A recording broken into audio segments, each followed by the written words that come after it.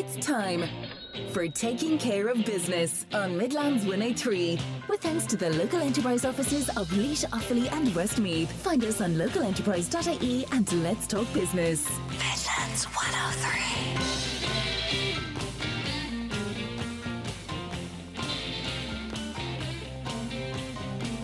Hello and a very good evening to you all. It's Tuesday the 25th of July. I'm Ronan Berry and let's take care of business here on Midlands 103. Coming up over the next hour, the Small Firms Association estimate that the rollout of things like the auto-enrolment of pensions, the living wage, statutory sick pay and all their leave proposals could add up to 9% to the average labour costs in Ireland over the next decade. Director David Broderick of the SFA will be along to outline how the association can help your business through their MentorsWork business support programme. Also, I'll explore engagement in the workplace with Teresa Campbell of THC Consult and look at the factors that can facilitate or indeed impede workforce engagement. If you're not sure what workforce engagement is, tune in around 7:15 to find out all about that. Also, Offaly's Barry McLoughlin from the Communications Clinic, that well-known company up in Dublin, will put forward ideas on how the Oireachtas Committees system can be improved. Now, lots of us were fixated on it for a number of weeks there as a certain public and some sort of almost public figures appeared before it. And actually one thing that really jumped out was the quality and maybe lack of quality sometimes of questioning put forward by, let's be honest, untrained individuals in that field in general. So Barry will talk about how that can be improved and indeed how us, the paying public, can effectively get a better value for money from it as well. That and a lot more news updates coming out across the evening. If you want to be part of the conversation this evening, please do so by text or WhatsApp on 083 3010 103, powered by home of Offaly's top selling car brand, Lamb Brothers Toyota on the Arden Road in Tullamore. But first, it's hard to believe it is less than 2 weeks away. And after the success of last year's event, the Fleadh Cheoil is about to return to Mullingar. Preparations have been underway for quite a while now. You would have heard on Midlands today, earlier this morning, that there is still a little outstanding sum of about 400,000 due from Westmeath County Council to the Fleadh Committee. And Will Faulkner spoke to some people about that earlier today, and hopefully that will all be resolved in time because it is a major event. And to try and get an idea of the impact and the economic benefit of it, in the Mullingar and indeed surrounding regions, I'd like to be joined now by John Geoghegan. John, of course, is the former president of Mullingar Chamber and he's now basically their investment development lead. John, I know preparations are well underway. The town is being transformed again. What's happening there in Mullingar as we speak today? Good evening, Ronan, and many thanks for having me on. Look, the town is a hive of activity as we stand. The organisers of the Fleadh are getting everything ready to be set up in the town, like the gig rig and the various layouts to the car park and traffic. And the businesses on the streets are in the middle of an incredible overhaul. Nearly every shop front in the town has been done up or is being done up over the last 3 or 4 weeks and over the coming days before the Fleadh. The place is absolutely hopping. A standout feature really of last year's event was the sheer number of outlets, both pubs and restaurants, even shops as well, that had an open window like a hatch to serve customers as well. I assume that's going to continue, or are we seeing even more businesses get on board this year? Absolutely. I mean, some of the businesses that did the hatch approach last year did really, really well. And other businesses that mightn't have done it, I think, are going to consider it this year or are doing it. It's hard to see right now what various people are doing, and some people are keeping their cards close to their chest before it kicks off. But I'd say we're safe to say this will be record numbers again, and huge success for Mullingar. Yeah, I think they're expecting over 500,000 visitors, which for a single event to bring those people into a town over the course of a week is quite staggering, really. And it really re-emphasises that thing of the Midlands being probably Ireland's greatest location for events. I think this year we're going to be possibly one of the busiest locations in Europe in terms of visitors coming in. The Fleadh, of course, probably being one of the standouts there. Is there anything different happening this year? Do you know, have businesses looked at how they approached it last year? Have they adopted for this year, or is it pretty much eat, sleep, repeat? Yeah, that's a good question. Certain pubs, I think, are taking a slightly different approach to it. I think this year they'll have musicians inside the pub from early on in the week, because they know as last year that brings a bigger flow of people into the pubs. Last year it was slower to take off as such, and there were probably less musicians in the early part of the week. But I think this year you could see an awful lot more musicians. And I certainly think among the local population of, let's say, 40,000 people, the vast majority of those who would normally be on holidays are actually going to stick around this year. So that's probably an extra 10,000, 20,000 people coming to the Fleadh, which should bring it well over 500,000 people in the course of 8 days, which is just absolutely exceptional. From the Chamber's perspective, and I guess from a business perspective too, do we have an idea of how much economic activity it generates both for the town and indeed the surrounding region? We do. Look, there's varying numbers being floated around, but from our point of view as a chamber and from dealing with the organisers of the Fleadh, we estimate well in excess of 500,000 people. And we know from footfall counters that we had installed last year that it looks closer to 700,000 people. But you need to net out what traffic would normally be in the town in any given day. So you've probably got 20,000 people a day for 7 days, which is 150,000 or so. And if you net that off, you're looking at 550,000 new people coming in. If you presume every person spends, 400 or 500 euros, over the course of the week, God only knows what this is worth. We estimate 50, 60 million euros to the local economy. Wow, that is huge as well. And I guess as you go around the region too, hotels, B&Bs, guest house probably booked up for many of miles around, even to surrounding counties. Yeah, I mean, you can't get a room within maybe 20 kilometres of here, 30 kilometres of here for the week of the Fleadh. And it's brilliant to see it. It's just such a brilliant community comes with it. Like the guards do a great job of policing the town. The council are out. I see them here today, power washing the town from one end to the other. Like it's just a hive of activity, and everyone's getting lined up for this. It really will be exceptional. The only loose end left really seems to be the weather. The weather and possibly the funding, but I'm assuming that's going to be brought home before the event begins anyway. I know that both Willie Kinnear, I think, or Joe Kinnear and Dennis Leonard were on with Will Faulkner earlier this morning speaking about that, but I guess we can just expect all will be brought in place there. And I think to be fair to the council, that the funding is agreed now and will be paid before the event. So I think it's 400,000 euros out of the council budget, which sounds like a lot of money, but when you consider the economic impact this has on the town in the region of 50 million, it's absolutely exceptional. Well, I'd say there's not too many other events or indeed projects that if you committed 400,000 to get the return that you're likely to get from it, I think there's not too many out there that would give us good return on value. John, no doubt you'll have the dancing shoes on and you'll be listening to Manny's a tune over the weeks of the Fleadh. Any particular plans this year? This year, I'm looking forward to going to the awards dinner in the Bloomfield on the middle of the week, where they have a lovely sit-down meal and you get to hear some very serious Irish music live. It's one of the best events I've ever been to last year. And my plan is just to make it kind of sociable, meet people by arrangement in around town over the course of the week. And we've a couple of companies we deal with where we're bringing people out for, walk and talk. And we're hoping to have some guests from Dublin down during the week.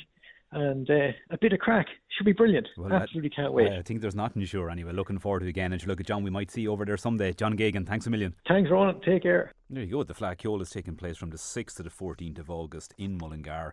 They are ideally situated, well prepared for it. And as John says, some of the businesses probably keeping their powder dry and exactly what they're going to do in terms of making it an even bigger celebration than it was last year. It's definitely worth checking out. If you weren't there last year, go to it. It's something unique. It's definitely one of those. It's a bit like the All-Ireland hurling final last Sunday. It's unique. It's a uniquely Irish thing. It's worth checking out as well. And Mullingar really will roll out that red carpet for everybody.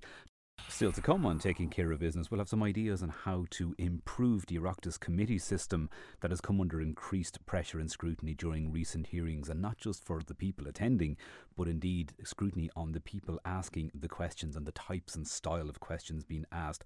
Also, we'll be talking to a director from the Small Firms Association around the rising cost of doing business. And I'm not just talking energy and all those costs, I'm actually the cost of hiring people and having employees now, because with all new entitlements and holiday leave and auto-enrolment of pensions as well, it is putting a significant cost back on the employer, so much so that they estimate it to be up in the region of a potentially 9% within the next decade as well. The SFA do have a number of initiatives and indeed a MentorsWork programme that is aimed specifically at you, the business owners, in order to help you mitigate all these new challenges and new laws and legislation items that are coming your way. So stay tuned for that around 7:30 this evening. But before that, I'm delighted again to be joined for this month's edition of what's become a running feature as well with Teresa Campbell. Teresa, of course, is like a workplace leadership architect. She's an All-Ireland Business Foundation Business All-Star Organisational Psychology Visionary of the Year for 2023.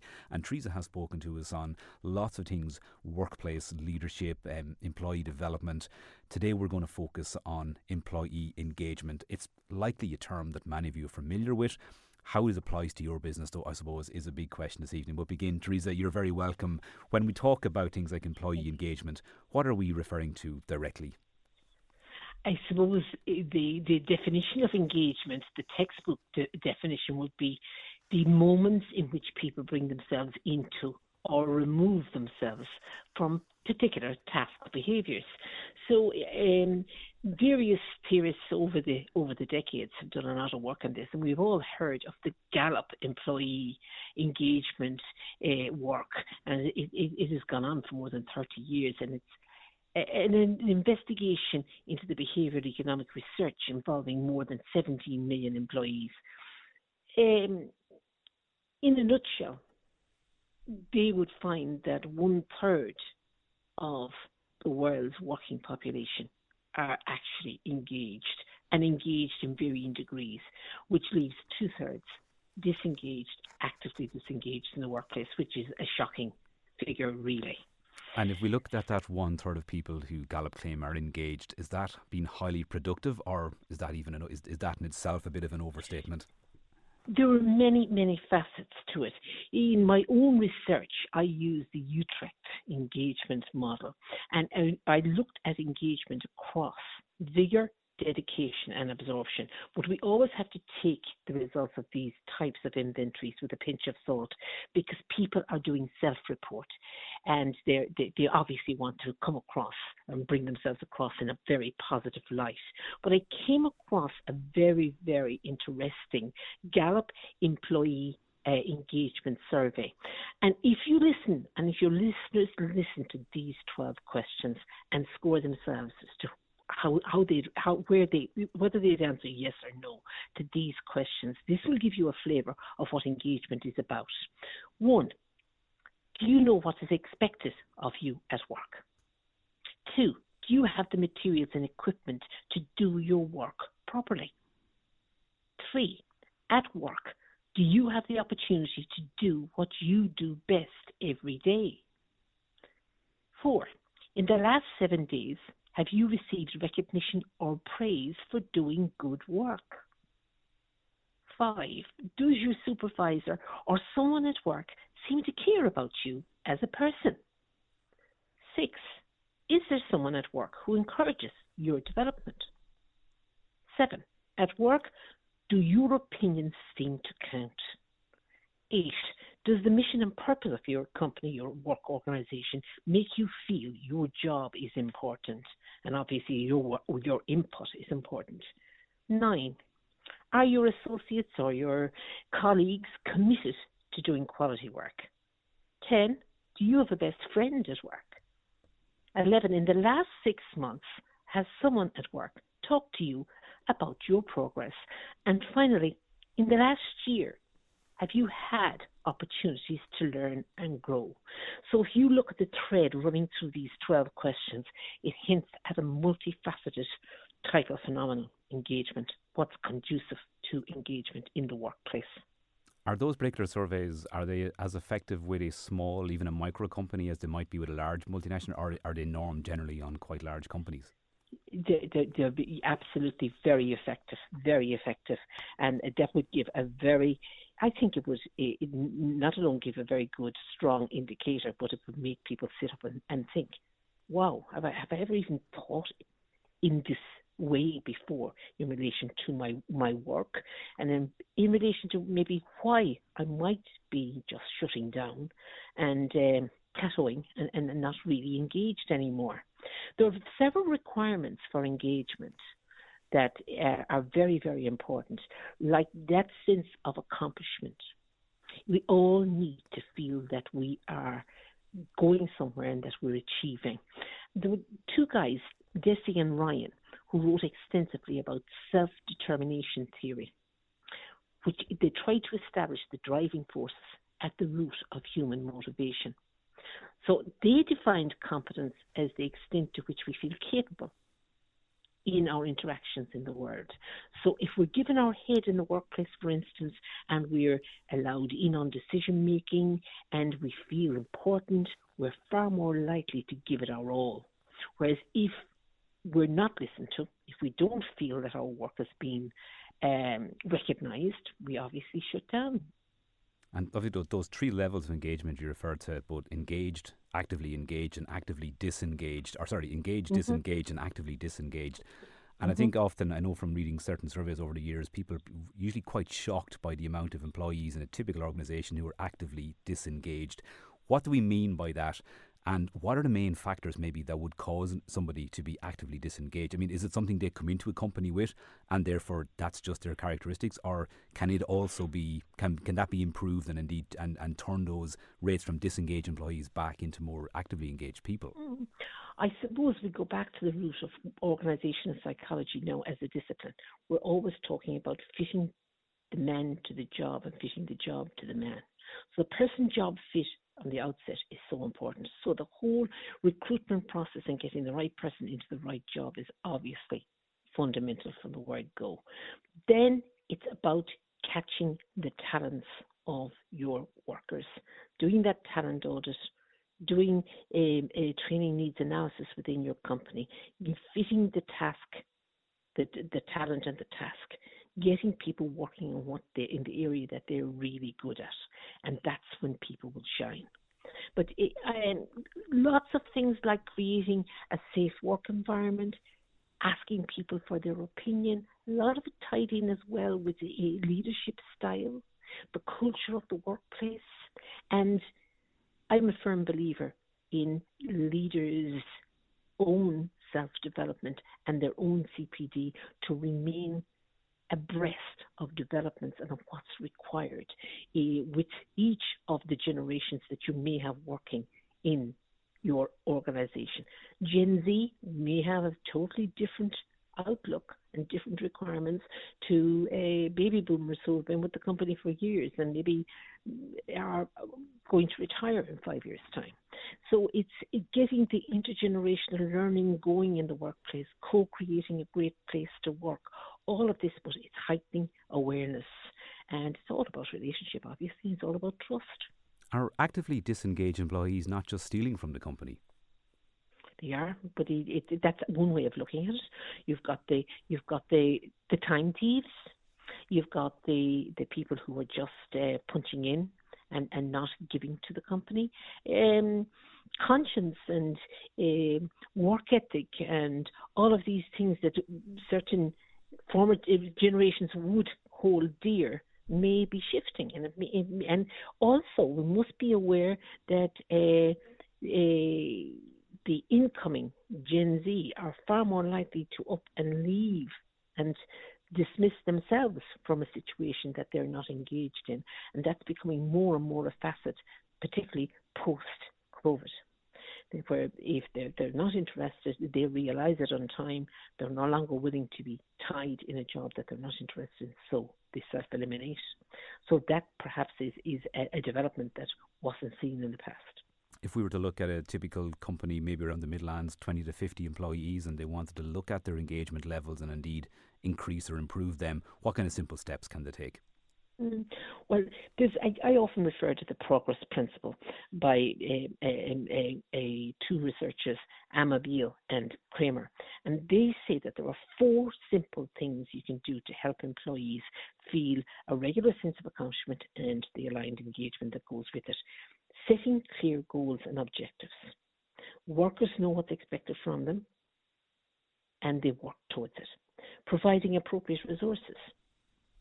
So it's one thing trying to get the job done, but if the resourcing is deficient, that is very often cited as a point in which people just disengage. It's impossible to do this. Allowing ample time for the completion of a task, and also learning from failure. The notion of becoming discouraged early because of failure. It's a cultural thing, I think, in many ways. In America, it would appear that you have to fail many times before you actually are recognised as a success ultimately. But in Ireland, I think if you fail, you tend to get stuck in that mode of failure. And it depends, obviously, on resilience levels, etc., as to whether you get up and go again. Autonomy, how much autonomy have you in the workplace? Autonomy is fierce important. Having a sense of control in our lives, it's a fundamental human need. So being listened to, being given a certain amount of room for movement in the workplace, and that thing of feeling like you have something significant to offer, and that you're being allowed to use your talent and grow within the organisation. It's a big one. How we work, when we work, where we work, all of these things are important contributors to that sense of autonomy. And so many shifting factors out there too. But I think one thing that has remained relatively, I say, fixed is that whole area of disengaged employees. And I think the one message for companies today would be to look at that, find a way, even through somebody like yourself, of assessing those engagement levels. Because if you can improve those, you can improve the rates of staff retention, you can have a happier workforce, and hopefully everybody benefits then. Yeah, you might remember from week one we talked about the Hawthorne studies, that whole notion of environment, the workplace ergonomics. If you have a well-designed environment, it can have further far-reaching psychological effects. So a great office space with luxuries and perks and all of that can make an employee feel valued. A deficient work environment, in terms of resourcing, etc., can make a worker withdraw.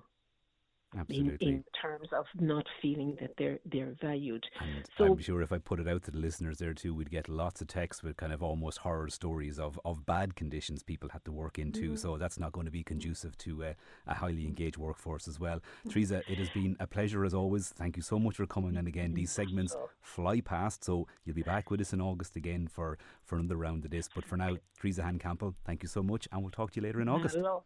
Thank you so much. Thank you. Lovely speaking to you. Bye-bye. So now, if you hadn't thought about, are your staff engaged, hopefully that kind of maybe gets something going in your head, and you kind of think, well, maybe that's something I need to look into as well, because believe it or not, those figures from various surveys around the amount of employees who are actively disengaged in the workplace is quite staggering. And as I kind of alluded there, it's almost like stealing, is it, in the workplace? Let me know, 083 3010 103 by text or WhatsApp. Let me know your thoughts on that. Still to come on Taking Care of Business, we'll have some suggestions on how the Oireachtas Committee system can be improved, in particular the way questions are asked, particularly towards public witnesses or indeed members of the public or whatever people are in front of the various committees too. Offaly man Barry McLoughlin from the Communications Clinic will be along to discuss that. They have some really interesting angles on that one. But before that, as many of you, as small business owners, will be aware, the cost of doing business seems to be continuously on the rise. Things seem to go up and not come down as quick. Even talking to a business owner today about paper costs, they were saying how the cost went through the roof a number about 2 years ago. And even though I think globally the cost has come down a little bit, they're not seeing that just yet. And that seems to apply to a lot of different factors when it comes to your business. But also, the cost of having employees is continuously on the rise. Last week we heard of recommendations about the living wage, but also couple that with things like auto-enrolment of pensions, additional leave entitlements for employees, all of which is coming in at a rapid pace for businesses. And employment law generally hadn't changed as much in the country, only did so every 20, 30 years. It seems to be happening every 20, 30 days at this point. But to find out more about it and the impact it might have on small businesses, and indeed how you can kind of go about mitigating these challenges, I'm very bit joined by David Broderick. And David is the director of the Small Firms Association. They are the voice of small businesses in Ireland. David, good evening. You're very welcome to Taking Care of Business. Evening, Ronan. Thanks for having me on. David, paint us a picture as well. You've surveyed and indeed looked at these challenges, and you've kind of estimated some of the figures and the cost that it might, put on Irish companies, particularly the average cost of having employees. Can you take us through some of your findings and what the kind of real standout points were? Sure. I think firstly, to set the scene, I suppose the two most valuable assets a small business owner has is money or cash and time. And when you look at the change in regulation environment at the moment, I suppose it's the time element that's causing major constraints, and it's putting small firms under huge, huge pressure. If you think about it, Ronan, they feel like they're getting it from every angle. They survived COVID, they bounced into an energy crisis, and for those that are still surviving, they now have this raft of regulation and changes. You've got statutory sick pay, which came in on January 1st. You've got a new public holiday. And as you mentioned there in the opening, auto-enrolment is coming down the line as well. So I think it's important to remember that when you look at a small business, so I represent businesses with 50 employees or less, it's the time that it takes to implement these regulations that really, really put companies under pressure. Because if you're dealing with a managing director in a small business, as opposed to a large firm, they are the human resource director, they are the sales director, and they are the people who have to implement this change. So a constant change in regulatory burden is very difficult on them. And I suppose our research would show that for every €1, I suppose it takes for a large company. So if a large company is implementing a regulation, it would cost €1 per employee. For a small business, that's €10 per employee. So that's a huge jump and a huge strain on business. I think I know myself speaking to many businesses around the Midlands, even put on the show and general day-to-day work that I do, that there are concerns about that each time a new piece of legislation is either proposed or it goes through build stage, it's all like, how are we going to afford to pay for this? You estimate it could add up to 9% of the average labour costs. I mean, again, huge concerns for people. Absolutely. Your businesses that are listening there locally, if you think of their already razor tight margins on top of the energy costs that they have, this is going to be an added cost that's eating into their margins. And they're trying to keep customers, they're trying to keep staff, so they don't really have anywhere else to go to make that money back. So it's an incredibly difficult time for them, incredibly difficult.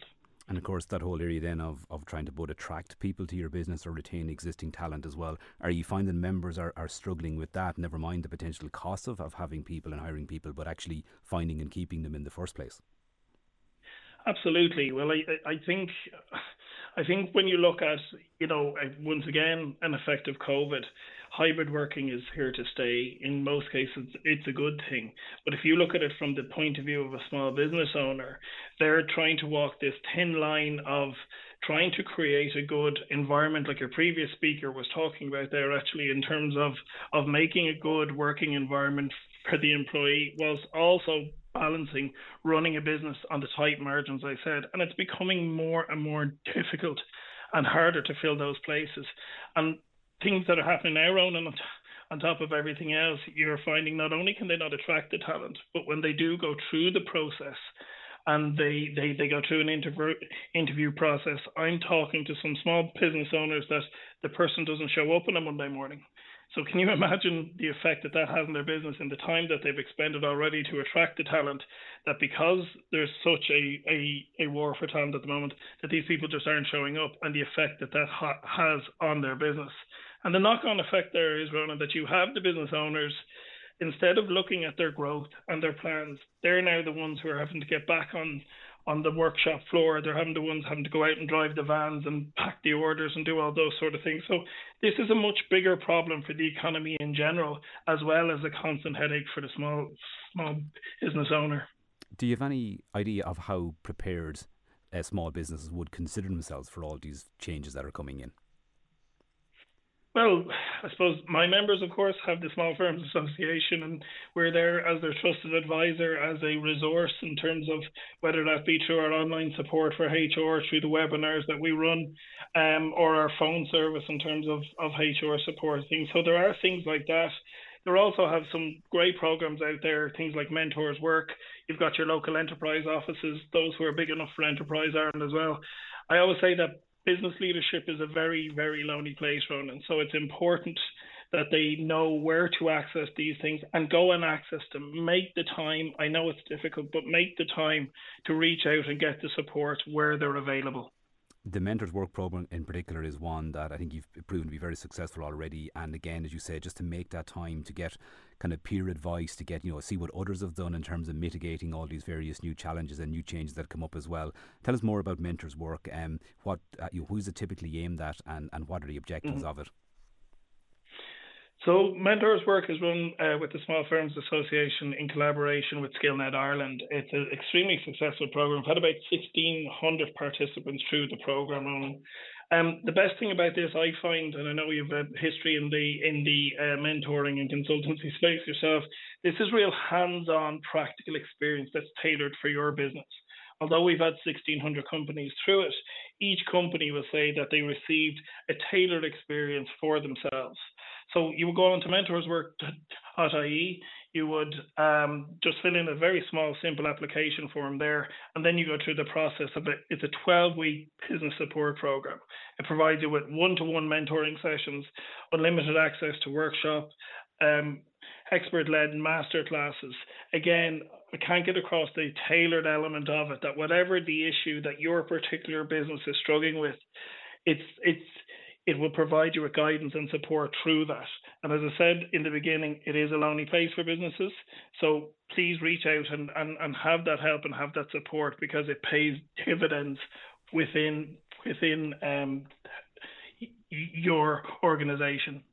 Of course, like, if people don't react, and we're back to that old adage of, it's so important to work on the business as opposed to just in the business too. But if companies don't, I suppose, take heed of all this advice and take note of what they need to do as well, the future is potentially very, very challenging for them.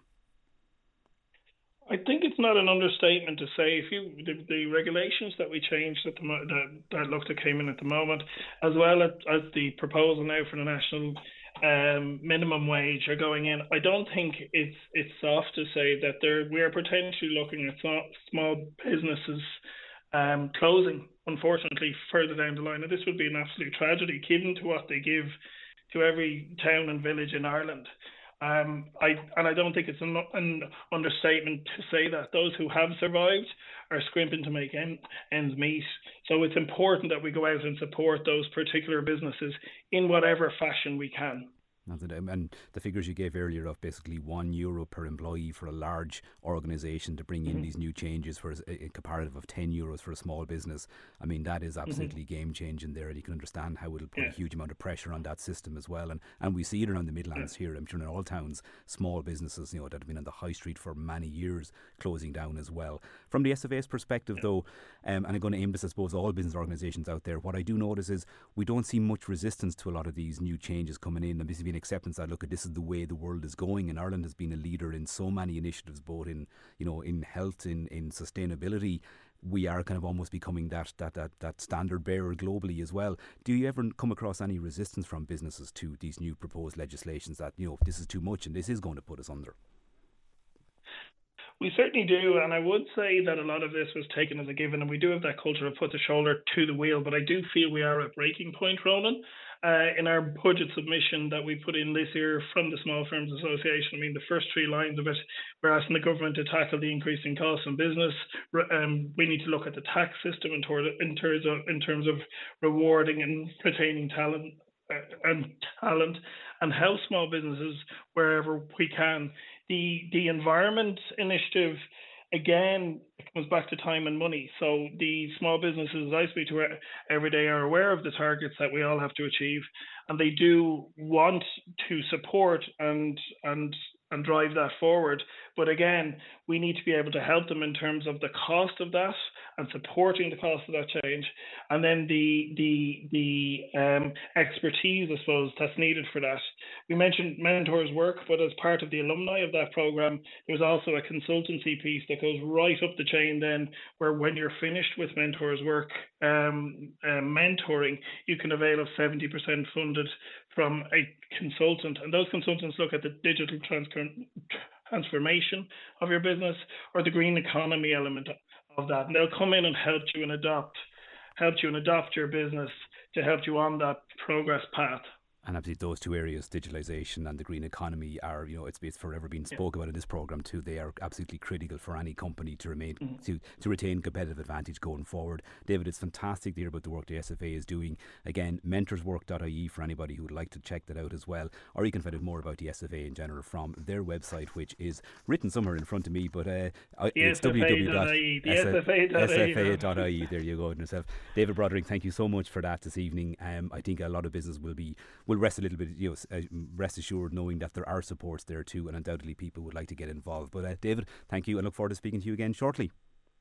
Thanks very much, Ronan. David Broderick there is the Director of the Small Firms Association. As you say, sfa.ie, check out there, because there could be something in that for your business, and indeed help you mitigate some of those changes that are coming in, particularly employment law changes and changes in rates of pay, and even things like the living wage, which is really gaining, making a lot of noise at the minute, and again, all of which will put pressure back on our small businesses. David paints that picture there and talks about the potential reality of what could happen if more isn't done. Worry that has kind of gone out of the headlines, although not fully as well. And I mean, amongst everything that's happening in the world, the whole story of RTE and the expenses and the way money was being handled and people were being paid, like, it caught our attention for over a month. I think seldom has a story stayed in the headlines as much as it did. One huge facet of that was the Oireachtas Committees, and many of you were probably aware of things like the PAC and the various arts, culture, media committees, but maybe had never actually watched or engaged with what they actually do. And then we got a number of weeks of it, and it was almost a sense of entitlement. Your pubs were opening, especially to show the appearance of Ryan Tubridy and Noel Kelly in front of the various committees too.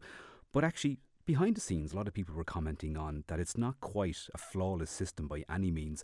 And actually, if some of the flaws aren't addressed, it would probably or potentially undermine the reputation and effectiveness of these very committees.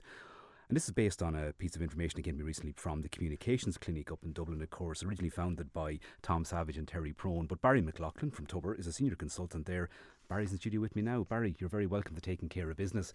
Barry, you put this press release together. You and obviously saw these potential flaws as well. What kind of came to mind as you watched the proceedings in the Oireachtas Committees? Thanks, Ronan. I think the first thing is that when you watch a Oireachtas hearing and people around you are shouting better questions at the television than the politicians, I think that's when you realise you have a problem. And I think one of the things that actually was very striking was that there was such inconsistency in the performance of different politicians. I'm not going to name any because I think people knew who did really well and people who didn't do very well.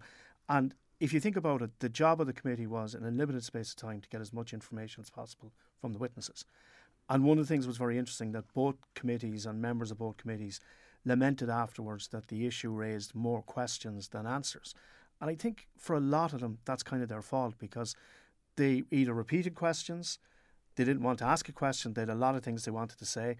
A few of them had their minds made up already, and a couple of them wanted to get really, really angry and let everyone know just how angry they were without actually putting any pertinent questions to the witness. And it's really wasting valuable time and indeed expensive times from a taxpayer's perspective. I think a lot of business people will probably be quite irked by all that as well, because they've probably sat in various hearings, maybe even disciplinary grievance hearings, where there's clear guidelines on what you can do, what you can ask.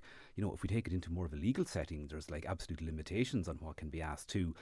So the fact that politicians are probably untrained in this, is that the main issue here? Yeah, I think you have to look at, first of all, I don't want anyone thinking that the Oireachtas Committees are a bad system. They're an excellent system. And just for giving an example, last week when the Dáil had risen, there was an Oireachtas Committee sitting to talk about the quality of water. It had farmers' representatives in, it had environmental representatives. So they do very good, worthy work that, as you said yourself, 90% of the time we don't notice because we don't have somebody famous in front of them or whatever. And they do very good work there. They scrutinise legislation, they ask questions, they hold senior department officials to account, and that's all great. But when you put a star in front of them, what struck me was, for example, there was one politician, it took them 4 minutes to get to a question. They had a 5-minute slot. You had other politicians who started by welcoming the witnesses, even though they'd been welcomed 15 or 16 times. And you had people then who were asking the same question over and over again, expecting a different answer. And one of the things that Ryan Tubridy and Noel Kelly did very well, from the time of their opening statement, they squarely laid the blame at RTE, and they more or less stuck to that line. And what was maddening was that politicians weren't taking the chance to actually, well, can you explain that to me a bit more? How do you think that happened? Go through a line of questioning and listen to the answers and interrogate the answers that they've actually heard, rather than answering a question themselves, or on a couple of occasions making comments or observations that were designed to annoy the witnesses and might be very interesting and might get a reaction, but to the ordinary punter, the taxpayer, the person like you and I watching, didn't actually add anything to our knowledge in terms of what the hell happened in the first place. In terms of a list you've made of things that got in the way of effective interrogation, things like grandstanding, anger, explanations of questions before any question got asked as well, and you said bizarre claims that maybe were unlinked to the issue at hand. I mean, if you do that in a workplace hearing, you'll be quickly shot down and told that's not admissible here, or that's not part of this process, but yet it seems to happen at this level. You have come up with kind of 5 steps and 5 things that people can do in order to improve these committees, and indeed any similar situation where maybe somebody is going to be interrogated like that. Take us through those 5 points. Yeah, there's 5. I mean, and the list is not exhaustive, but first of all, and I do have some sympathy on the first one, because the politicians did point out they got a lot of the information late in the day. So I would, temper that by saying, still need to do your research and focus on what you don't know or don't understand, And don't base your questions on your beliefs or hunches, premonitions, or something you heard somebody tell you in the pub.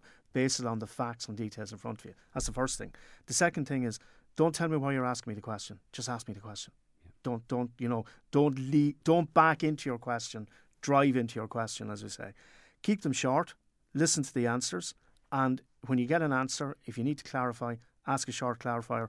There was a couple of politicians, particularly the quieter ones, were very good at that. Listening. It's like, if you ever, when you were a teenager, maybe came in late and your mother or father was sitting at the kitchen table. No, tell me exactly where you were tonight and who were you with and who was there. So that kind of line of questioning that shows you're really paying attention and the answers matter. Try and keep emotion to a limit. A lot of politicians got very angry. Voices were raised, fingers were wagged. And I would say that that's performative rather than performance enhancing. It gets you noticed, but it doesn't actually add to the question. And then the final thing is, don't ask a question for the sake of it. And I think we saw one line of questioning where we ended up discovering that a man who used to work in Cadbury's marketed chocolate. That was the legitimate. It brought a giggle and a laugh too. And look, I understand. It's 3 hours of questioning, 4 hours of questioning. Committees are tired, but if you don't have anything to add, maybe look at going back on, well, the questions we heard earlier, is there an answer I'm not happy with? Can I just get a recap as well? So that's the advice to give them. And also think about, well, what is your objective? What are the key things you need to get across? And one of the things that some committee members did really well, they remembered the evidence that RTE had given and put that side by side with the evidence they were hearing on that day. And that was really, really effective because it showed they'd done their research, they'd listened and they'd paid attention. Yeah. And it in itself would represent a substantial body of work to be able to do that and make that comparative, particularly pretty much in real time. RTE were beginning to refute a lot of the claims that, say, Ryan Tubridy and Old Kelly made. So even it was definitely a bizarre situation at that. Again, in a workplace context, you wouldn't be put in a situation where you didn't have all the other side's evidence to begin with too. So huge room for improvement there. Yeah, absolutely. And I think if they can think about the questions they ask, why they ask them, and listen to the answers and work from there, you're not going to go too far wrong. But we live in the social media age. TikTok and Instagram count these days, don't they? That's it. And we have an election coming, so... Absolutely. Never, as I say, paper never refused ink, I think, and social media never refuses a soundbite either. Barry, thank you so much for dropping in this evening as well. It's been an absolute pleasure. And I'm sure many of you listening were those very people shouting, well, I've got better questions here I could ask, instead of, some of the elected members who are putting for these committees. But as Barry points out, they are doing a phenomenal job overall. It's a busy task, being charged with those committees as well as being a local representative too. But it's a different story, isn't it, when some public or well-known figures are put in front of you too. But yeah, certainly the interest it garnered was massive and definitely unprecedented. And I suppose an outcome of that might be just looking at that system, maybe a bit of extra training and a bit of schooling on how to really get the information that both the politicians need and indeed the public need as well. Barry, of course, is a senior consultant there with the Communications Clinic up in Dublin, and a local man indeed, a very proud Offaly man, and just like myself. Anyway, that's enough. That's it from me for this evening. It has been a barnstorming show. We've got through a lot again. Joe Cooney is up next to help you relax with a bit of country music from 8 o'clock. I'll be back next Tuesday from 7 o'clock. 083 3010 103 is a text number here. You'll get me on business@midlands103.com with any stories or any ideas you might have for the show. Always like to hear from you. Other than that, stay safe, keep it real. Talk to you next week.